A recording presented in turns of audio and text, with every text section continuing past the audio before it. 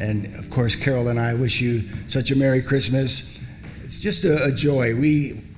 35 years of my life, we lived in America. We never even heard of a Christmas Day service until we came to Australia 35 years ago. And I just cannot express the joy of a Christmas Day service for the family of God gather. And we've been doing this 35 times, at least 36. Carol says this is our 36th time. And it's wonderful. And we just are so grateful. Good to see. I didn't know we even had chairs over there. It's wonderful. Welcome, everybody. Well, 733 years ago, Isaiah the prophet took a pen in his hand and he wrote these words on a parchment. For unto us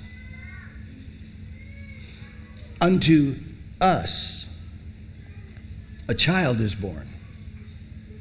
Unto us a son is given. And the government will be upon his shoulder. And his name will be called Wonderful, Counselor, Mighty God, Everlasting Father, Prince of Peace. Wow. This child who is born unto us, to us, will be called Mighty God, Everlasting Father. This Son who is given unto us, to us, will be called Wonderful, Counselor, Prince of Peace. And Isaiah said, and the government will be upon his shoulder. We read these words, his government, this son, this child, his government and its peace will never end. He will rule with fairness and justice from the throne of his ancestor David for all eternity. The passionate commitment of the Lord of heaven's armies will make this happen. This child, whose name is Wonderful, this son, whose name is the Prince of Peace, is given unto us. Isaiah writes about three things: a son, a sovereign, and a sign. And we read in chapter 7 and verse 14, the Lord himself will give you the sign. This is the sign for this sovereign and this son. Here's the sign. Look, the virgin will conceive a child. She will give birth to a son and will call him Emmanuel, which means God is with us. Isaiah said that this child, this son, this God-man would be born of a virgin birth, and this is the sign. He would be born of a virgin unto us. In 733 years after Isaiah wrote these words, God sent Gabriel to Galilee. And we read from Luke's Gospel in chapter 1 and verse 26. God sent the angel Gabriel to Nazareth, a village in Galilee, to a virgin named Mary. She was engaged to be married to a man named Joseph, a descendant of King David. Gabriel appeared to her and he said, "Greetings, favored woman. The Lord is with you." Well, confused and disturbed, Mary tried to think what the angel could mean. "Oh, don't be afraid, Mary," the angel told her, "for you have found favor with God. You will conceive and give birth to a son, and you will name him Jesus, which means, of course, Savior. He will be very great and will be called the Son of the Most High. The Lord God will give him the throne of his ancestor David, and he will rule over Israel forever. His kingdom will never end.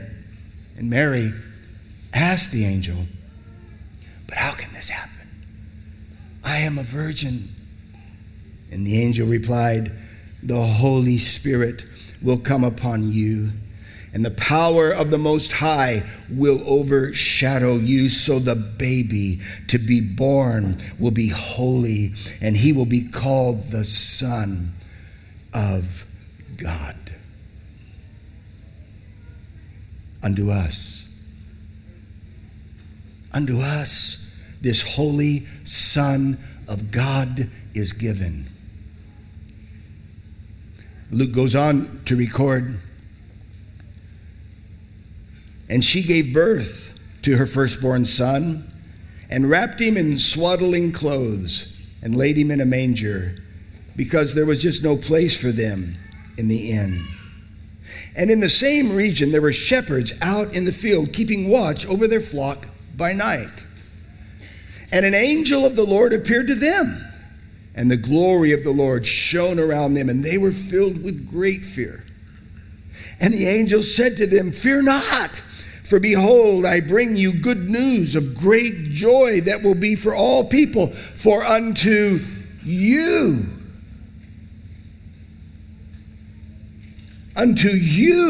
now it's more than just unto us. Now it's unto you. Unto you is born this day. Unto you is born in the city of David a Savior. A Savior is born. Isaiah said unto us, but the angels appeared over Bethlehem and said, he is now born unto you. Unto you is born this day in the city of David a Savior, who is Christ the Lord. For unto you is born a Son and a Savior." 50 years later, the Apostle Paul would write these words to the Galatian church. When the right time came, God sent his Son, born of a woman, subject to the law.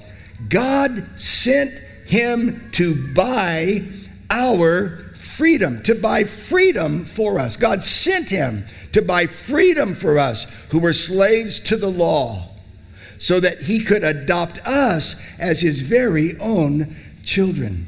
He sends this Son so that this Son, who is God himself, the everlasting Father, but this Son would open the way for everyone else to become sons and daughters of the Most High God, because he would buy our freedom. He would buy freedom for us, who ourselves were slaves to the law, who every one of us have broken God's law in some form, in some way, at some time in our life. And he would buy freedom for us. And not only would he buy freedom for us, he would open up the adoption of men and women to become sons and daughters of Almighty God, to become brothers and sisters of the firstborn Son, the Lord Jesus Christ.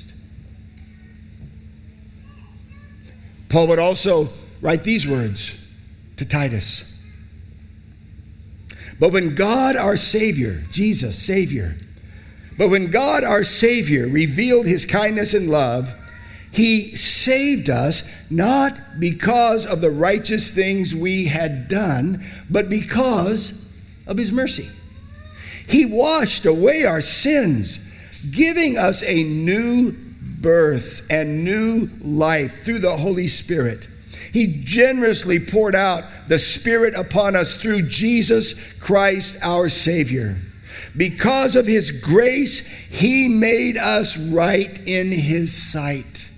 Because of his grace, he made us right in his sight and gave us confidence that we will inherit eternal life.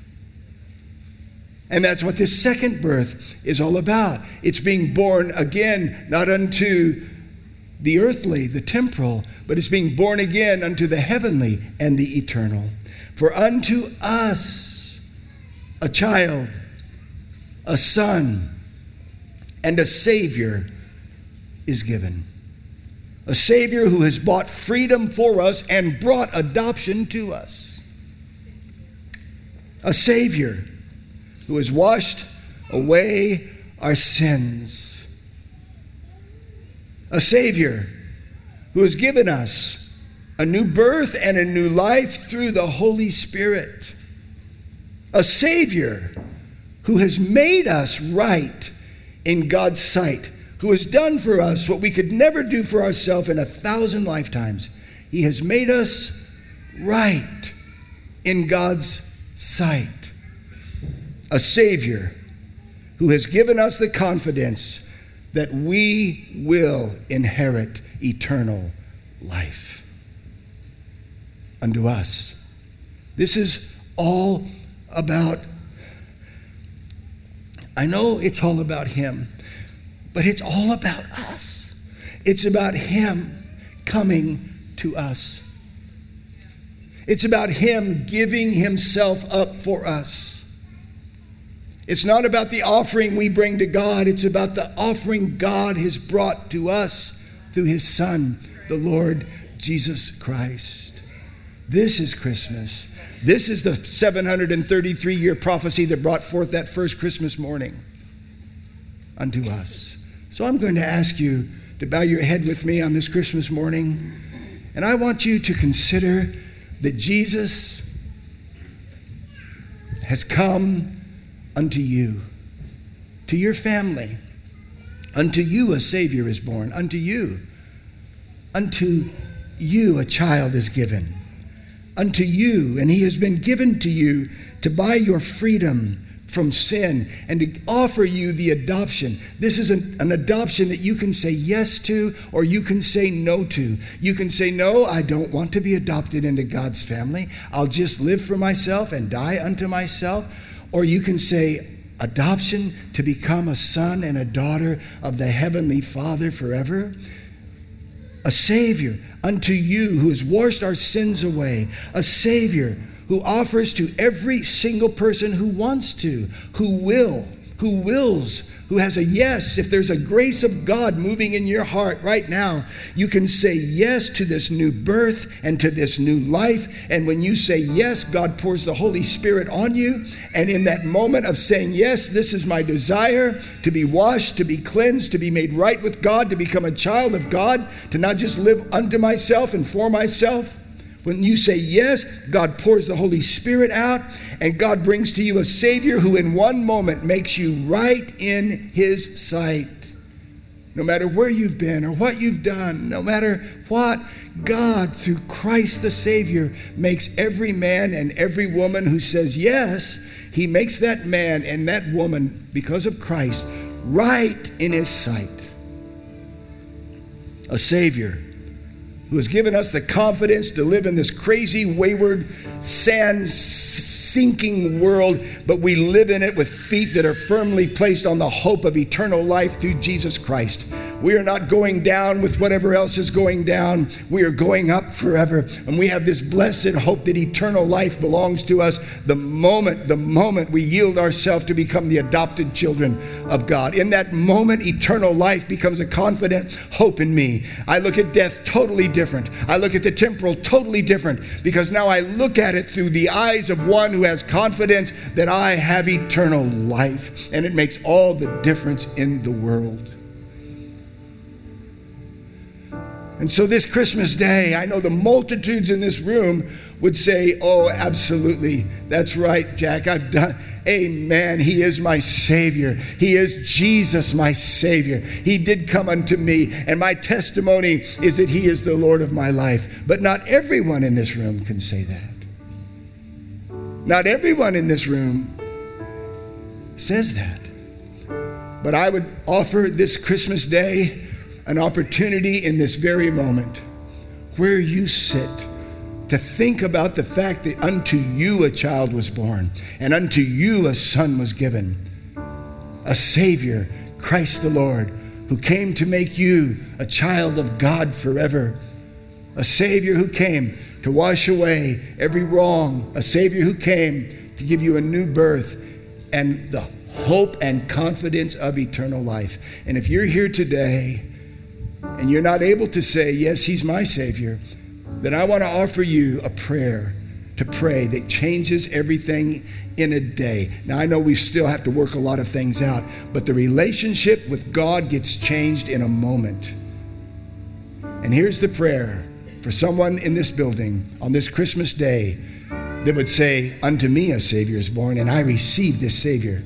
John said, but as many as received him, to them he gave the power to become sons of God, even to those who believe in his name. So pray this prayer with me if you have never given your life to become an adopted son or daughter of God. Pray this prayer in your heart as I pray it out loud. My God, in the name of your Son Jesus, I open my heart. I ask you to do for me what I could never do for myself. I could never wash my own sins away. I could never make myself right in your sight. I could never give myself the confidence of eternal life. I could never make myself be born anew and born again. All of this you have offered to me because you gave your Son for me. And this day, I want to become a son to you. And I invite with all of my heart, Jesus, come into my world. Come into my world and rule and reign. And from this day forward, I am not my own. I am yours.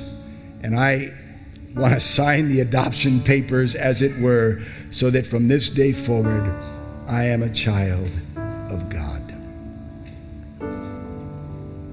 With every head bowed and every eye closed, just before we finish our service, move on to the next part, which will be some celebration with children. But before we do that, with every head still bowed, please, every eye still closed, did you just make the most amazing decision, discovery that could ever be made? And did you just now open your heart to become a child of God through Jesus Christ as Savior?